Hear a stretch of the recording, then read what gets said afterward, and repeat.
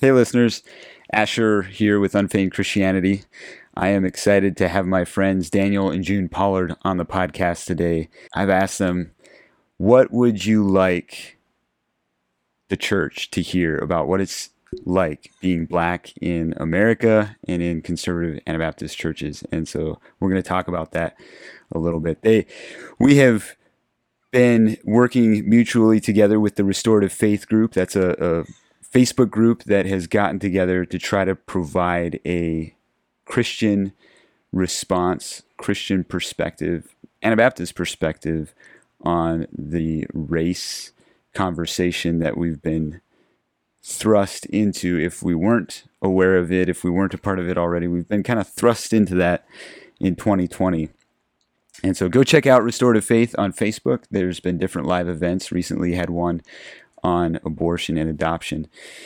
Daniel and June have been a part of that, and so I just wanted them to come on. They've been involved in ministry, various ministry, and speaking across the U.S., across largely conservative Anabaptist churches, and so I thought they could share some pretty insightful perspectives for us as not just lay people interacting in the conservative Anabaptist world, but as people who've had a place of influence, who've been across many different churches. One of the things I hope we can do with this episode is hear their grief, I think, is maybe, I don't know how they would say it, but disappointment when friends of theirs, ministry acquaintances of theirs, share around Candace Owens videos or you name it, but have never asked them about their experience. I don't sense bitterness or frustration from Daniel and June, more just disappointment and grief. And I think it's crucial that if we have black brothers and sisters in our lives, we ought to talk with them before we start sharing out our perspectives or resources that we think the world needs to hear. We should talk about the people that are in our lives. Talk with the people. Obviously, let's go educate ourselves outside of our friends. Let's not expect them to explain everything for us. There's a lot of good resources out there where we can learn about what it's like, what is racism, what is systemic racism, how has the church been a part of it, how can we be a part of the solution. But we should, at the very least, also be hearing the stories of our friends. And so I hope that we can hear that in this conversation as well. One of the things I'm doing now, I've recently started, is I have a YouTube channel where I am also posting these episodes. So I do these episodes, these interviews over Zoom, and I record them, and then I put the audio on the podcast, and you may be listening to this, or you can go to YouTube, just Asher Whitmer, and subscribe to that channel, and you'll get these episodes via video, and you can see our facial expressions or whatever you want to see. There will also be other videos. It's my wife and I have a YouTube channel. It's Asher Teresa Whitmer, and that's kind of where I was doing putting some videos on YouTube. I've made a specific channel now for the blog and for podcasts and stuff. That's Asher Whitmer. It's just a profile picture of me. So if you're into video, you prefer video, go check that out on YouTube. I'm sure there will be other kinds of videos that come out as well, not just podcast interviews. But at this point, that's what's on the YouTube channel. I'm transitioning some of the previous episodes that I had done that I recorded, maybe didn't share the video. You'll see those coming on the channel over time as well. Also, if you enjoy the show and you want to support it, go check us out on patreon.com/Asher Whitmer. You can support for as little as $5 a month and receive access to extra bonus content. And be sure and check out CoreySteinerMusic.wordpress.com, as he is the artist behind the intro and outro music on this podcast. Without any further ado, here's my conversation with Daniel and June Pollard.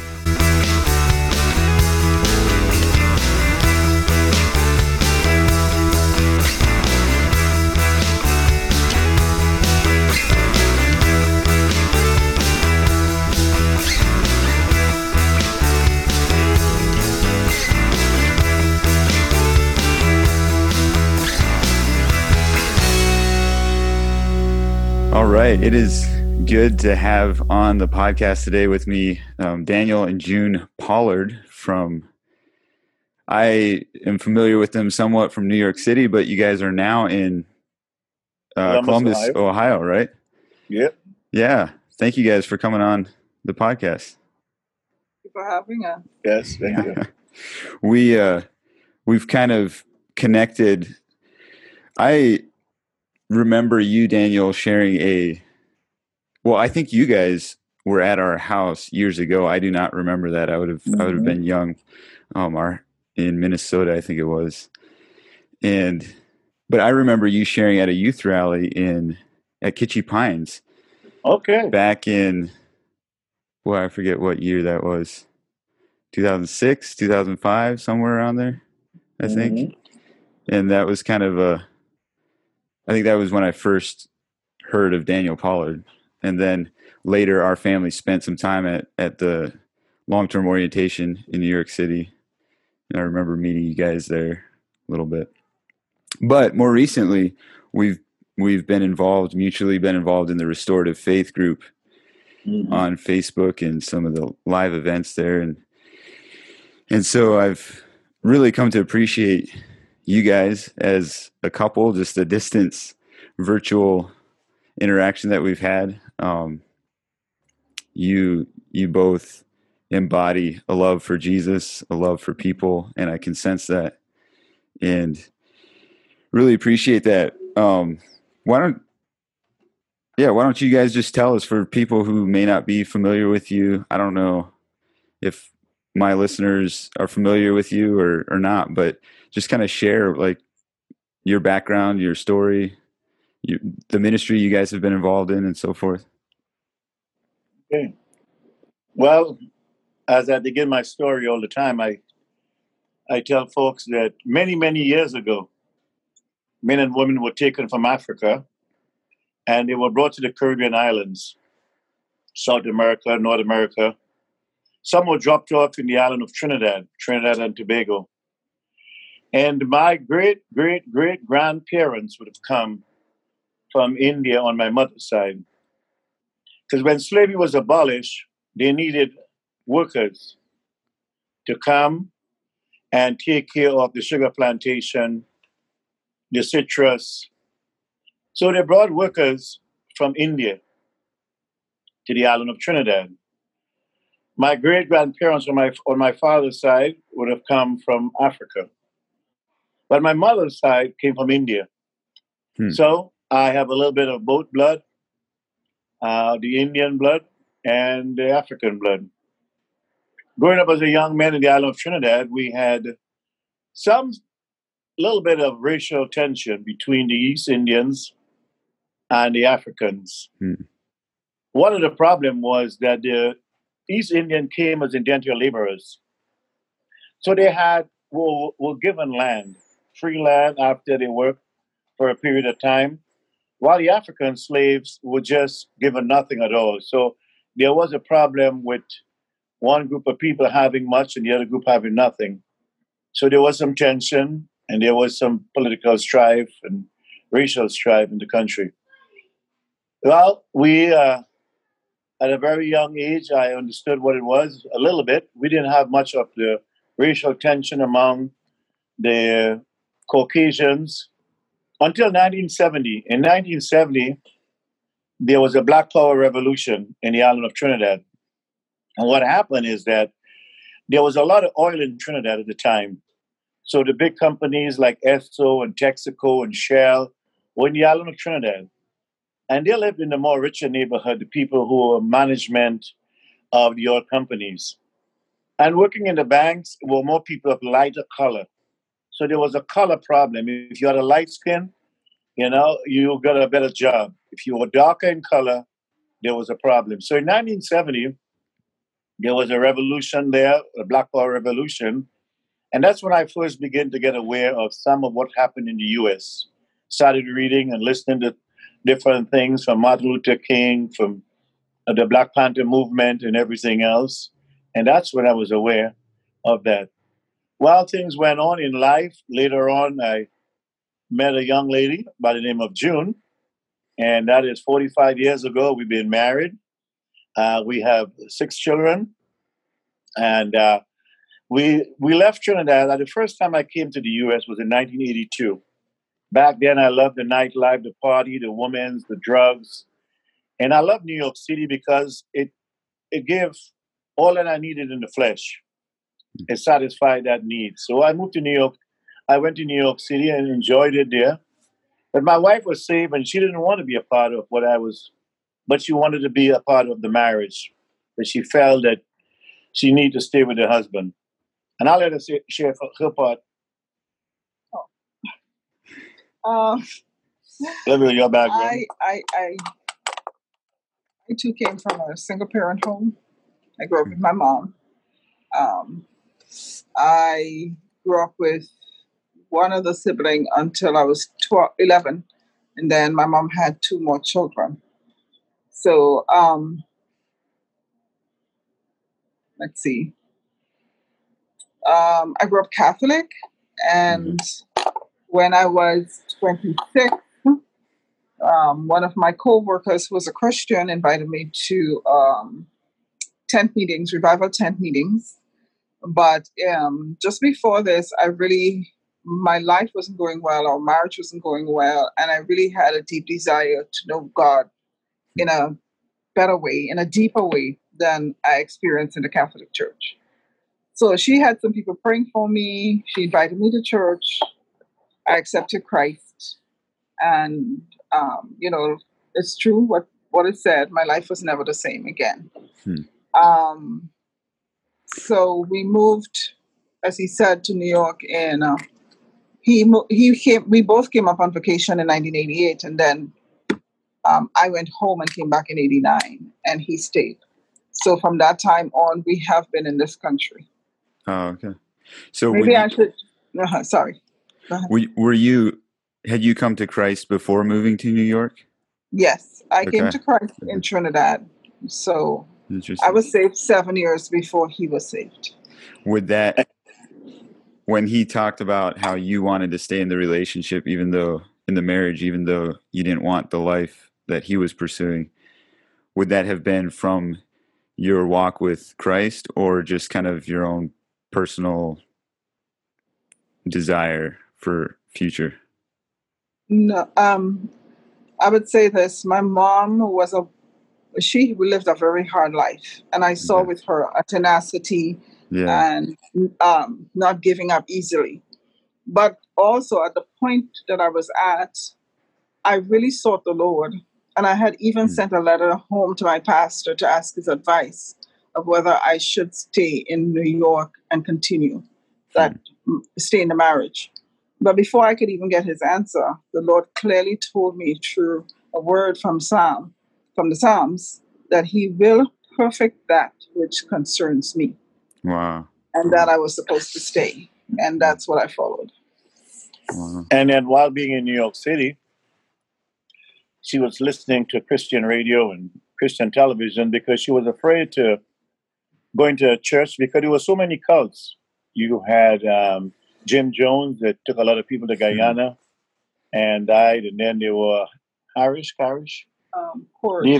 Koresh went out to Texas, and there was a lot of different religions that we believed to be cults, and we didn't want to be a part of that. She didn't want to be a part of that, so she went and just had Christian television. Until one day she was in the subway in New York City, Broadway Junction, and she saw a man selling Bibles and giving out free tracts. And she thought if she would get me an NIV Bible, because in the island of Trinidad, all they read was the King James. They felt if the Apostle Paul read the King James, then it was good for anyone else. That's only a joke. Anyway, she asked the man, and he didn't have a NIV Bible. So he said, if you give me your phone number and your name, what will you do? He would bring the Bible to my house and drop it off for me. Oh, wow. And I did. I gave it to him and I walked away. His name was Dale Charles. And I gave it to him and I walked away and I thought, I freaked out. I said, I gave a strange white man in New York City my name and address. That's crazy. So I pray that he would lose it if he was not a good person. Obviously, he didn't. Actually, several years ago, he did give me that same piece of paper with my name and address on it. Oh, He had wow. still had it. Yeah. So as time went on, he brought the Bible for her, and he came with a girl from Jamaica, and here they were. They came and invited my wife to church. Well, she thought it looked like nice people. And then the Sunday morning, she decided to go take a look at this church. It wasn't too far away. And then she got there, and it was a Mennonite church. Mennonite. We knew about the Chuckadites and the Hittites and the Jebusites, but never Mennonites, because there were no Mennonites in Trinidad. She went. It was different. The man with white shirts and black pants, and then the song leader got up and blew a little something. Ooh, ha, ha, ha. And, and they started, and she was saved in a Pentecostal church. It was different. But there was a couple of black people, and there was a couple of brown skin, and there was some from Guyana, and there was a mixed church. So she thought it was good. So she continued going there, and she went there for a while. But then one day the pastor came to my house, and I had seen him a couple of times. And he rang the doorbell, and he came, and he told me he wanted to share Jesus Christ with me. I love an argument. If you're wearing a black shirt, I want to tell you it's gray.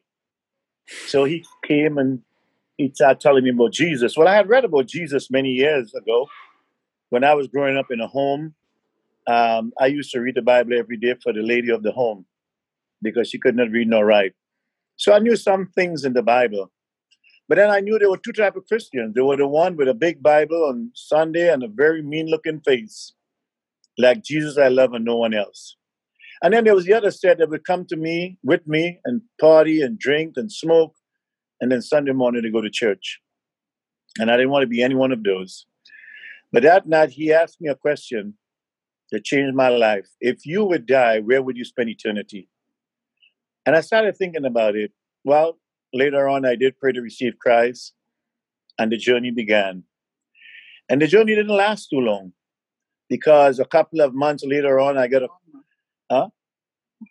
an invitation to move to New Jersey to run a business. And I thought, okay, we'll go. And we got there, and it was different. There was the white churches and the black churches. We've never known of the white church and black in New York City. In the island of Trinidad, you had the churches were mixed with the East Indians and the lighter color and the darker color people. So this was different.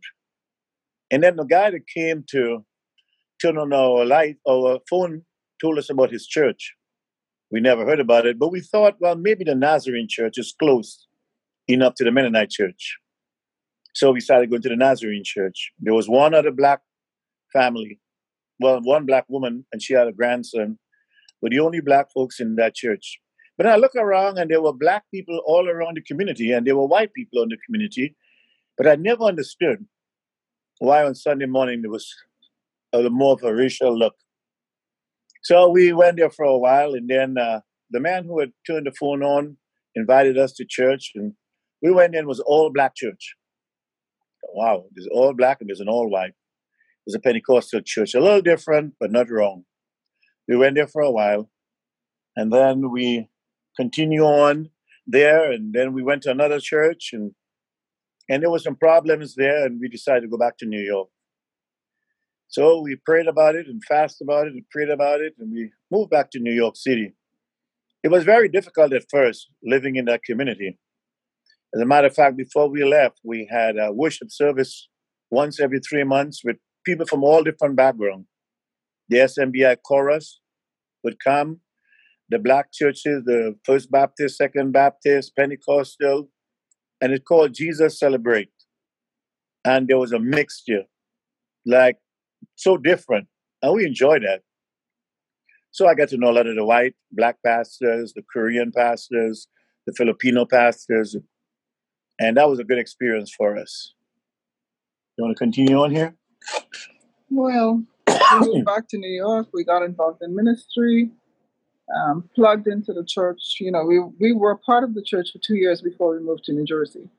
We lived in New Jersey for 7 years. Then we moved back to New York, plugged into the church, was involved in a lot of ministries there. And that is where we remained. Daniel was first on the leadership team, then became one of the associate pastors. And that's where we remained until we moved 2 years ago. But then something happened. 9/11 happened. The towers came down. And then people came to see the towers, and Christian Aid Ministry came into New York City and asked if they can help. And I told them what I was doing at the time was leading groups in the city. And we would sing and pray for people, and people would cry. And we thought, so Christian Aid Ministry got 225,000 CDs and tracts. And I was in charge of doing that ministry. Every day, groups would come, busloads. 40 groups came in 2.5 months. Oh, wow. And that began a good ministry. But my eyes began to open because now we were being invited to different parts of the country, into South Carolina, North Carolina, and we started traveling.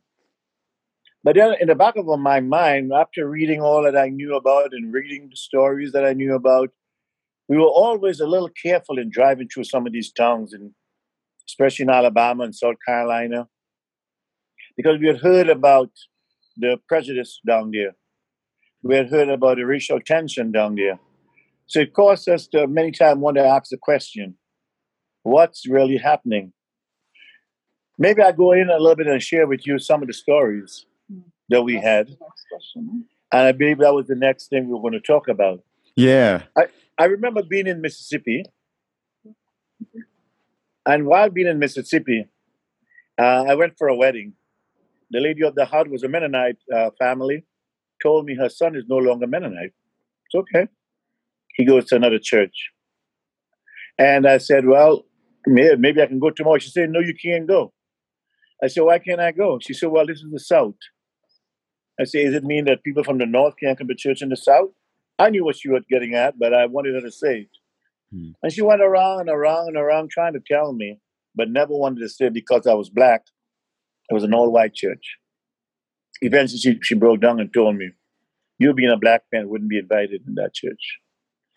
And I said, I need to talk to the pastor. So her son called the pastor and told him there was a man here who would like to talk with you. And I'm thinking the wedding is in about 2 hours and the pastor is coming over to talk. And he came and he told me he came from the Army. He was a pastor in the United States Army. And the only thing he knew was green. Everything was green. There was no black and white. But when he came to this church in Mississippi, they told him, don't allow the black people to come. The deacon sat him down and they said, when the black people come, they would bring more and more and more, and eventually they'll take over the whole church. And I said to him, great. Then maybe what you should do is start a lot of churches like that. He didn't think it was funny. But then I told him, I said, tomorrow morning I'm going to come to church and I want to give the deacon a big hug and tell him Jesus loves you and me also. And my wife says, no, you're not going to do that. Maybe she can share a story for you also. About what are we on to now? What year would that have been? Oh, what's her name got married that year, right? Stolfus. 2003 or 4. Wow. So since 2000, like this is when you were told you would not be invited. Right. Church. Right. Wow. Yeah. Right. Because of, that's when we started to really get out into the country. Yeah. Yeah. So, I mean, just for our audience, one of the things that I wanted Daniel and June to talk about is just, I knew they had experience in ministering in Anabaptist churches, but even I think other churches as well. And so just wanting to hear what their experience as a black family has been like, because there is, the racial conversations are so politicized, and sometimes we hear people talk about racial tensions or whatever, and we think, oh, that's just a lie from the left or something. And it's helpful to understand real life, everyday people, like some of the experiences that they have experienced. And so, yeah, June, what did it, what was your experience, especially as Be- a, go for it. Before she will say something, I just want to say that 99% of the churches we went to, we were the only black family. My daughters would sing, and I would preach, and my wife would share sometime the ladies' class. So we were among, I would say, 99% were all white Anabaptist churches. Yeah. Mm. I think it's important to note that for the most part, we didn't look for it, and it wasn't that in your face. Hmm. I Mm. think as Anabaptist people, we hide what we really think. Hmm. We don't show it out front as clearly. There was one home I know we stayed in that I felt uncomfortable in because there was just something about the way in which we, the lady of the house and we related, that was off. But for the most part, that was not my experience. I was very comfortable. Um, However, it becomes clear when things like your daughter or son is pursued by one of their children, Hmm. or it may not be necessarily the parents. Sometimes it was the grandparents that thought that that was not allowable, that the Bible didn't talk about that, that the Bible spoke out against that, and that is not something that should happen. So Daniel likes to say it's easy for you to say that I could be your brother, but be a brother-in-law, it's a whole different story. Um, One of the more blatant situations happened when someone asked me, how did I know when to wash my children, to give them a bath? And I said, what you mean? And the person said, well, when our children are dirty, we can see it on their skin. But your children are already black. So how do you know when to give them a bath? So that was an interesting. I was taken aback at first, but you answered as kindly and politely because, you don't want to be the mad black woman. So you have to be kind and answer calmly as you can. Yeah. Can you explain that a little bit? What do you mean you don't want to be the mad black woman? So Well, if is that an impression that people yes, it's take an on with impression. the, It's an yeah. impression a lot of people have of black women, especially black women who are assertive and know where they are and who they are. Mm. And they think we come off aggressive or forward or don't know our place. So, that's something you don't want to portray. I think also another experience we had, we were in South Carolina for meetings. And the guy that picked me up at the airport, we talked a bit. And then later on in the day, we were talking, and he said, what do you think about, the black folks and the white folks in one church? And I said, well, I don't know. You tell me. What do you think?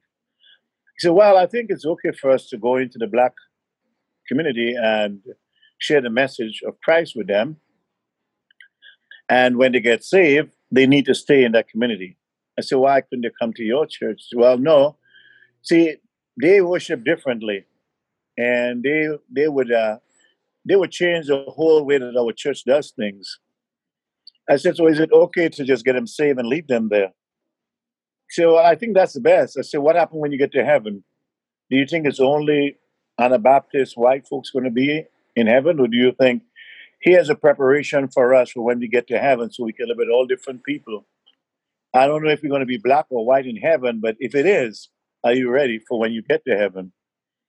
And he took a little while, and then I explained to him how difficult it is for us, driving around. Even he had loaned us a car, and it was very uncomfortable at times. When you would see the police, you had to slow down, even though you were going the right speed limit, because at the back of your head, you have heard many stories, and at times you were pulled over, and you know the routine, and even with the routine, you could still run into trouble. And so that was one of the things that even though I was a minister in the Mennonite church, our family was living a good, godly life at the time, not perfect. But the police officers, we knew, didn't know who we were. But the first thing they look at is the color of your skin. Hmm. And so you had to be very, very careful in the way you do things. Also, when you're among a group and someone make a joke about black folks, sometimes you wonder, do I speak now? And if I say something, would they think I'm being racist? Or would they Hmm. think my skin is too thin? So there were times you had to know when to speak up and when to be quiet. So I think those were some of the experience. And we have many more, as we've traveled, like June said, we never looked for it Hmm. because I was just in the mindset of God had given me a call to preach the gospel. And it didn't matter what color people came.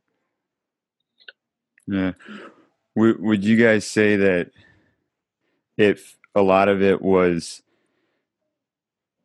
rather than being malicious, like people intentionally thinking, oh, they're black?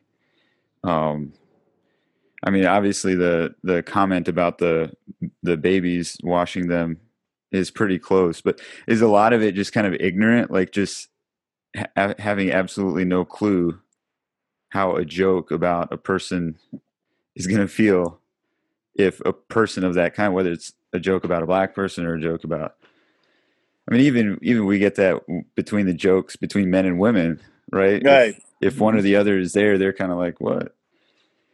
Does it feel aggressive and malicious, or does it feel more like just ignorance in churches? I'll let you go first, Elsie. We have excused it as ignorance many times because we know too that many of the Anabaptist churches are not close to, not all, but many of them are not close to black populations, and they do not relate with black people. But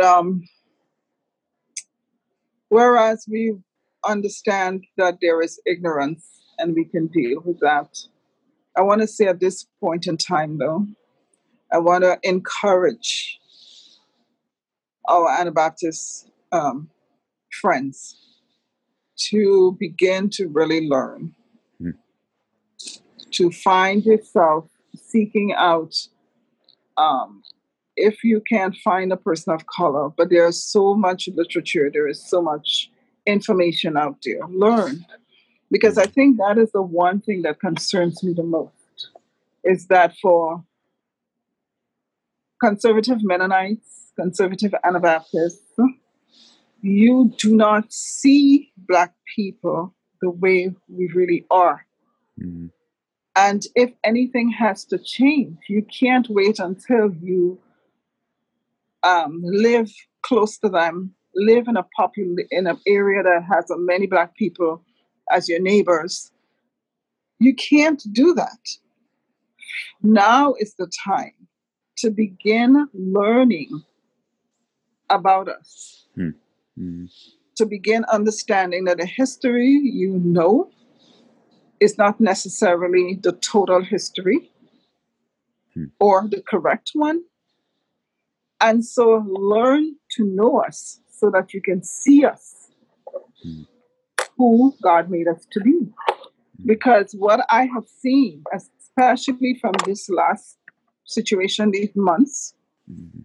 and 4 years ago, when it was in the news a lot again, there is no need to wait until it becomes on the headlines of the news to have discussions and debates on Facebook But from now, to spend time understanding, learning, talking to other Black people who do not say the same things that you believe, Mm-hmm. but speak to other Black people who you respect, who you might know, and learn so that you will be able to see us. You know, the Lord brought this scripture to me with a situation. When he went into Simon's house and the woman came to pour the perfume on him, Simon said, if he really knew who she was, that she is a sinner, he would not allow this. But the scripture said she was a sinner, not is. Simon never saw her for who she truly was. Jesus did. Jesus sees us for who we really are. And until our Anabaptist conservative friends learn to see us as who we really are, born, made in the image of Christ, people, real people, this will not change. Mm-hmm. Right. You go ahead. Oh, I was just gonna say, and it seems like Simon forgot who he was too. Like we are all sinners. I may not have. Here in Los Angeles, a lot of my friends are Latino, and some have been involved in gangs and drugs, and I may not have that background, but I have a sinful background. Amen. Yeah. What were you gonna say? Yeah, I was going to say, and that's not a blanket statement that all the people that we knew had those tendencies. We have some really good friends who have supported us in prayer and walked with us. And I can tell that they really love us for who we are. But I believe just like in every place, there is a small minority that needs to learn. There's a small minority that needs to hear some of these things that we are saying. That when, I was just in the church this week and I shared with them, when your children get to a certain age, like my sons especially, we have to sit them down and tell them, where they can go, where they should not go.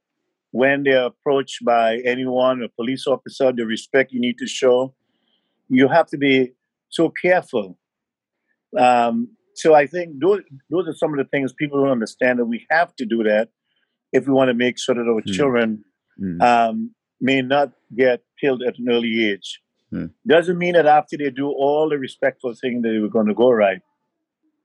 And I think because of the tendency of many looking at people from a broad perspective. For instance, I hear like people talk about what's about all the killing in Chicago.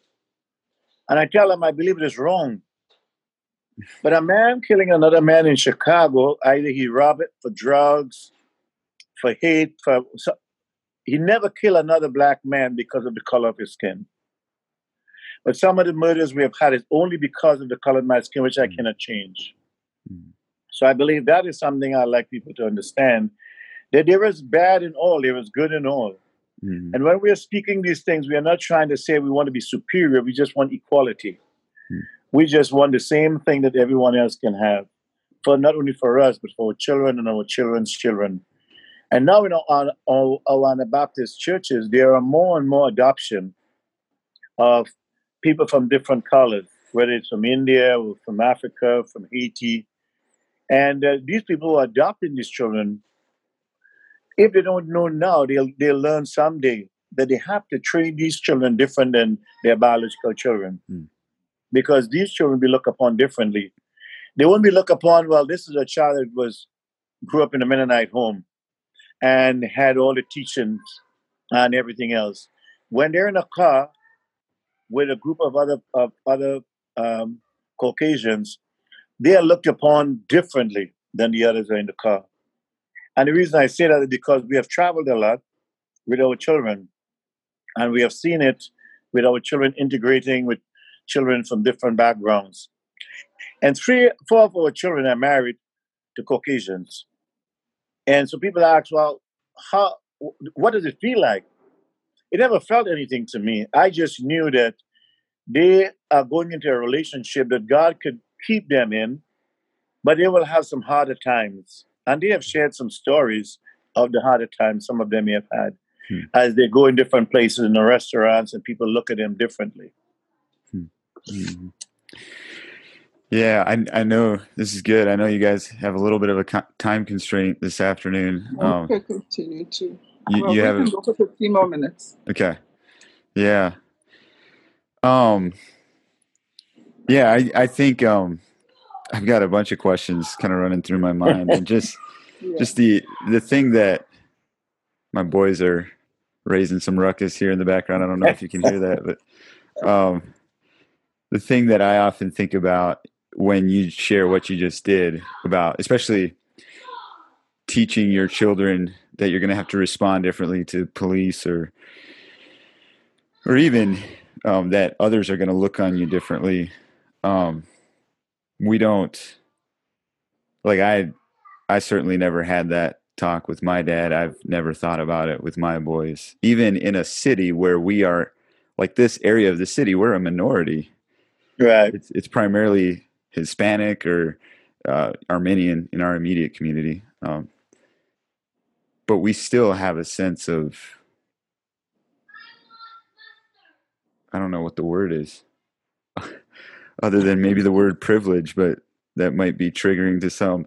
But just a sense of, I could sit and argue with a clerk or something about something that's done wrong in the store.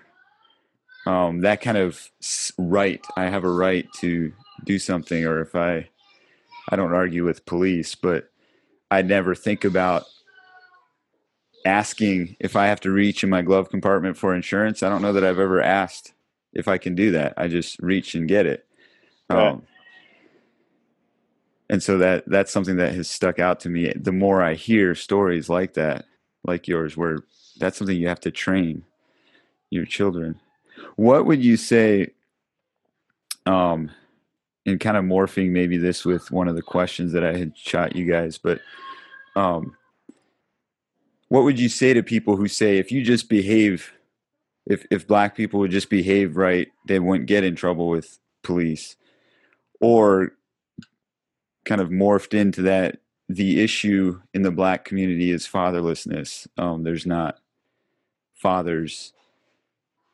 What would your response to that be? What would you say? Okay. I'll let you go first again. Taylor, we did discuss that some. Yeah. I think I'm glad you said first about if you will only behave right, because I don't think the main issue is fatherlessness. There are a number of reports out there, even one by the CDC, that makes it clear from their own research.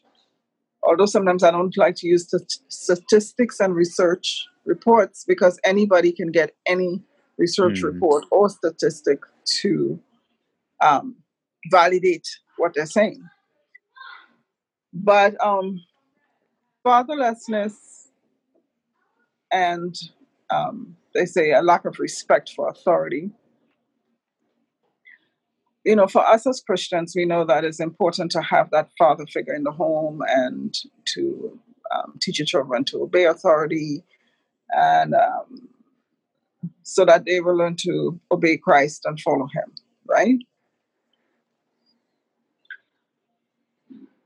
That is on the one hand. On the other hand, the thing is that the lack of fatherlessness, and you know, we could look at those statistics and those reports and see that is a myth. This is not true. But the bottom line is this: if you're a parent and your boys are not obeying you, you will be careful how you discipline them anyway, even when they disobey, because that is your role is not to abuse them because they disobey, right? Mm-hmm. It's the same thing with those that are in authority in the land. Their role is to to enforce the law and to protect and serve, but it's not to abuse people if they do not respect authority. That's not how it is. Mm-hmm. Mm-hmm. And when we look at the many, many examples of others who have disobeyed, um, who have not respected the police officers, and they are not killed, what are we saying? Mm-hmm. What are we saying? There are many instances of young people, of terrorists in New York City who rode on pavements, who knocked people down, who did this and that, and was apprehended without anything happening to them. There are many instances of Kyle Rittenhouse, and there was a young man recently who was on a murder spree, ended up in Pennsylvania. They were aware of the fact that he had guns in his backpack and was arrested without incident. Mm-hmm. That is not a basis to say because they won't listen, because they disrespect the police, that is okay. And especially not okay for us as Christians to be believing that narrative and to be speaking that. Mm-hmm. How are we as Christians going to say it's okay for people because they don't do what the police officers ask them to do? It's okay for the police officers to kill them or shoot them in a way that causes them to be like with Jake Jacobs. It's just wrong. Mm-hmm. It's just wrong. Mm-hmm. And so we have to look at, I don't think this is part of this question now, but look at what it means to have a police force that understands the people they're dealing with and how to operate with them. And, I have to make some disclaimers because I'm Black, but I have family who are police officers. So I am not against the police. Mm-hmm. I respect them. I think they should be respected. Mm-hmm. But at the same time, there is no grounds for the police officers to feel it's okay to kill people because they didn't do what they were asked. Yeah. I was observing a Twitter thread after the Jacob Blake shooting, and there were some cops. I didn't know them, but they were responding, and they talked about how what they noticed from the video was it escalated from 0 to 60. He grabs the shirt and then shoots. And there's if you're feeling comfortable to touch the suspect, then there's quite a few other measures that he could have done first before shooting 7 times. And so what I'm hearing you say is that there's any authority when dealing with rebellion needs, like, it doesn't justify just going to 0 to 60 right away. Like my boy disobeying doesn't justify me just letting loose in a spanking rampage on him. No.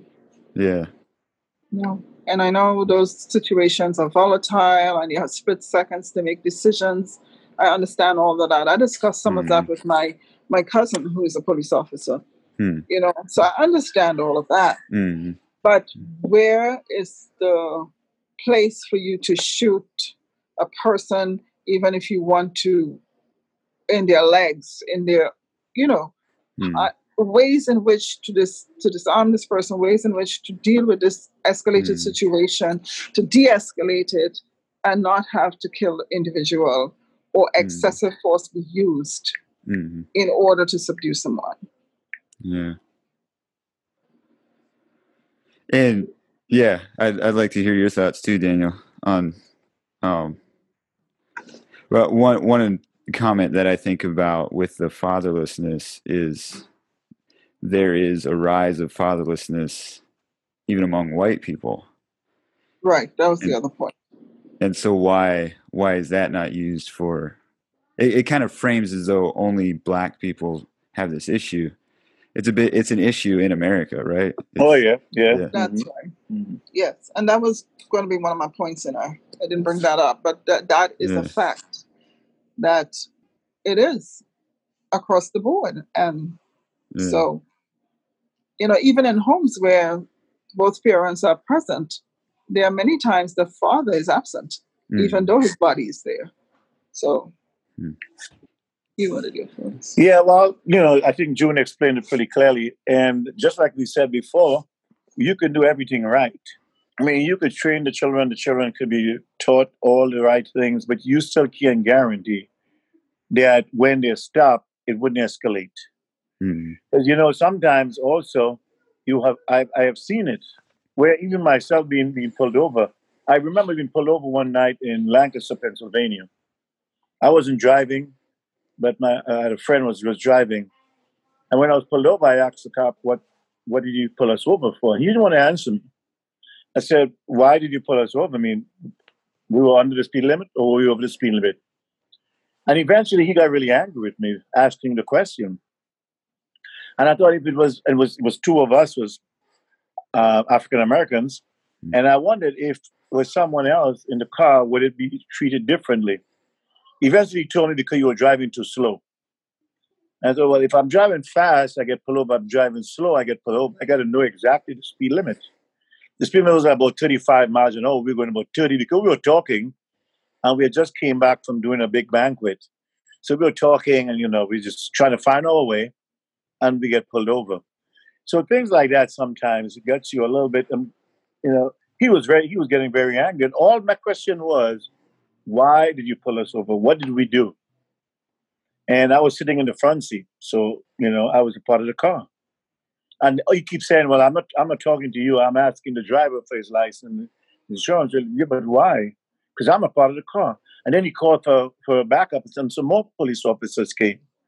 And all of a sudden the bright lights, and that gets you a little nervous. And sometimes you may end up saying something, and that could escalate into a lot of problems. So you have to remember to be very, very, and we try to be very respectful. I mean, I grew up without a dad in the home, really. I grew up without a mom in the home. But yet I was able to learn respect, and I know that I need to respect authority. Yeah. Yeah. That's a good point. I can think of a lot of youth who are very respectful kids, and they're single parent, maybe single mom children. What would I think your time is about up. What would be one, something you long for the church, and maybe even just the church to hear, maybe even if there are pastors who are wanting to bring this conversation up and talk about it in their church, how do they go about doing that? Or what is something you would like the church in general to hear? Okay. June and I was talking about, I think she even has some things written down, so I'll let her share my thoughts and hers on how we reach out there into the different churches and community. Well, first of all,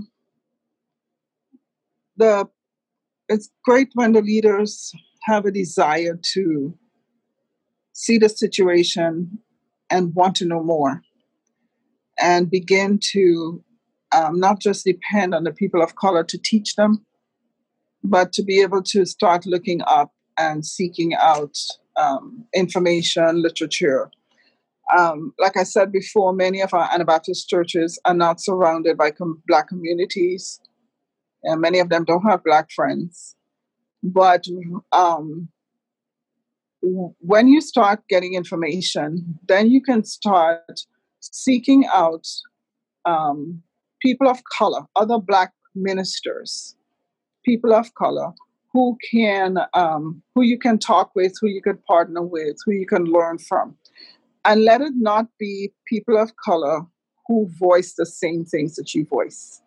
If you have a Black friend and they say the same things that you say, then also find another one that doesn't say the same thing that you say, that doesn't believe the same things you believe about Black people.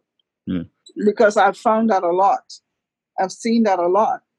that a lot of conservative people are listening to voices that confirm what they believe rather than trying to find voices that says it differently so you can hear both sides and learn.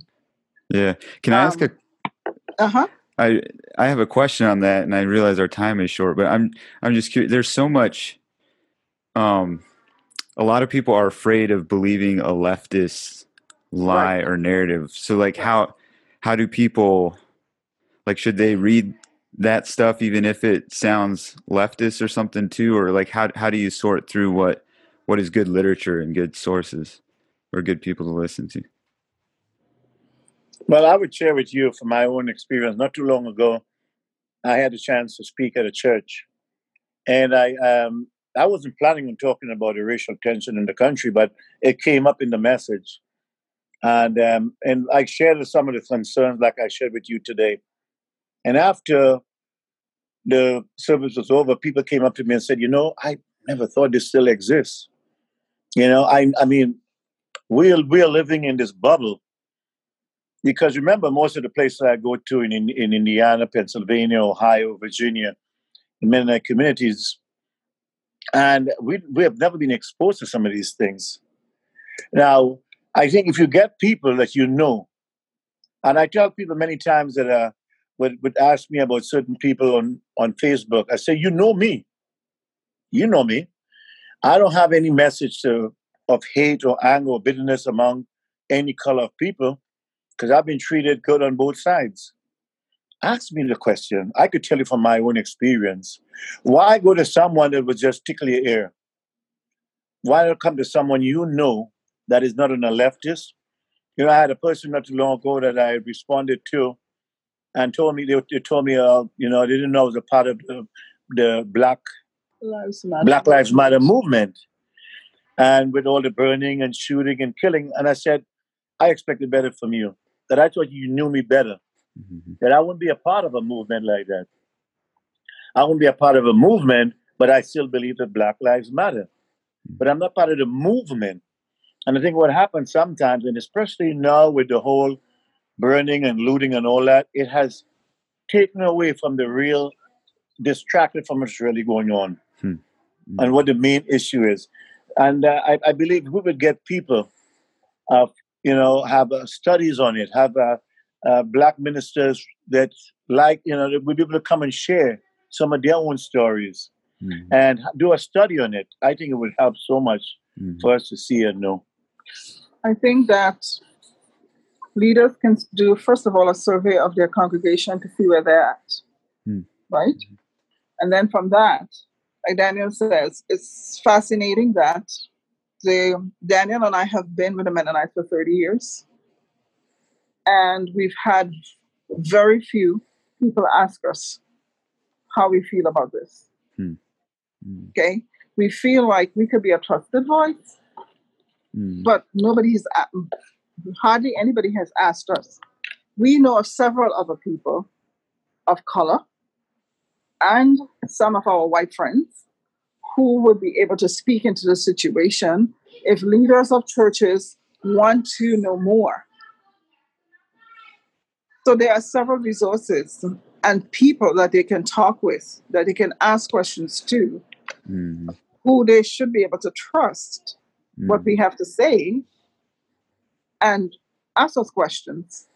It's sad for me that when Daniel and I spoke in 2006 on racism in the church, if many of the churches, we spoke at a convention, if many of the churches that is affiliated with our conference had asked us to come and share and talk to their congregations about that issue, since then, we will not be in this place now where we're still trying to find out how to approach the issues. Because for many of them, the ideal thing would be to have Black leadership in your church, right? So you can hear Black voices on a continuous basis, but many of them don't have that. So then reach out to those who are people of color that you know, that you can trust, or if it's not a black husband and wife, it might be a black husband and a white wife, a white husband and a black wife. But those voices are very important, and you want to hear our voices, and you want to be able to relate with us and ask questions. And if we don't know, we can point you to places where, people tell me about Be the Bridge. I have not been able to research it, but I understand that Be the Bridge. Oh, okay. Interesting. I understand that's a good resource. I haven't been able to research it yet myself, but there are so many resources. There are so many churches. Like right here in Columbus, there's a church with a white pastor, but they have black leadership, and they went through a series of messages during the most painful time that were quite on point. Reach out to these different places and try to see, what you can learn. But the truth is, you have to want to have a heart that wants to learn, an ear to hear, and the empathy to reach out and to enter into our pain. Yeah. To hear a story and a history that is different than what we've come to know and like. Yeah. I think that's the thing that personally is sometimes frustrating, is whether it's people like you guys and just other black friends that I have. My aunt is black, and like when I talk with them, I'm talking about Christian people. Like, honestly, sometimes we as white people, it seems, cannot understand. Like, it does look like it's easy to fall in. I can see how it's easy to fall into the progressive kind of leftist movement if you're trying to care about racial, social issues. And it's in talking with folks like you that I get a better perspective. This is what Christian black people feel and how they approach. And it's challenging to me. And so I just wish so many more people would reach out to the black friends and Christians around them. And The truth is, the bottom line is, we are called to be ministers of reconciliation for Jesus, right? Amen. And so how are we reconciling the world? How are we reconciling our black brothers and sisters to Jesus and to ourselves if we are not prepared to reach out there, to go beyond our comfort zone, to learn about them, to care for them, to love them? All of us who are made in the image of Jesus. Amen. Yeah. And that is the bottom line. When we see people made in the image of Jesus, and we could love them and reach out to them and empathize with them, and want to learn more because they're made in the image of Jesus, that makes the difference. Amen. Yeah. Amen. Yeah. Well, thank you guys for coming on and sharing. I think I'm going to be pushing you for your next appointment, but I enjoyed it. I have many more questions I'd love to talk with you guys about, but maybe sometime we'll get you out here to LA and just talk face to face. Well, we were really planning on coming out there in the fall, and then COVID came, and then a lot of plans were changed. I had told your dad a long time ago we want to come out there and do one of our meal and share my story and get encouragement. And but God knows when the time will be right. So God bless you, and thank you so much. Yes, thank you for reaching out to us. Yes, giving us this opportunity, and for all that you have been doing to bring some reconciliation. Yes, we appreciate that. Yeah. Well, thank you guys for coming on and sharing, and bless you guys. I believe you're having a meeting this evening, and we'll be praying for you guys as you head off to that. Thank you. We'll be glad to chat with you again too. Yeah.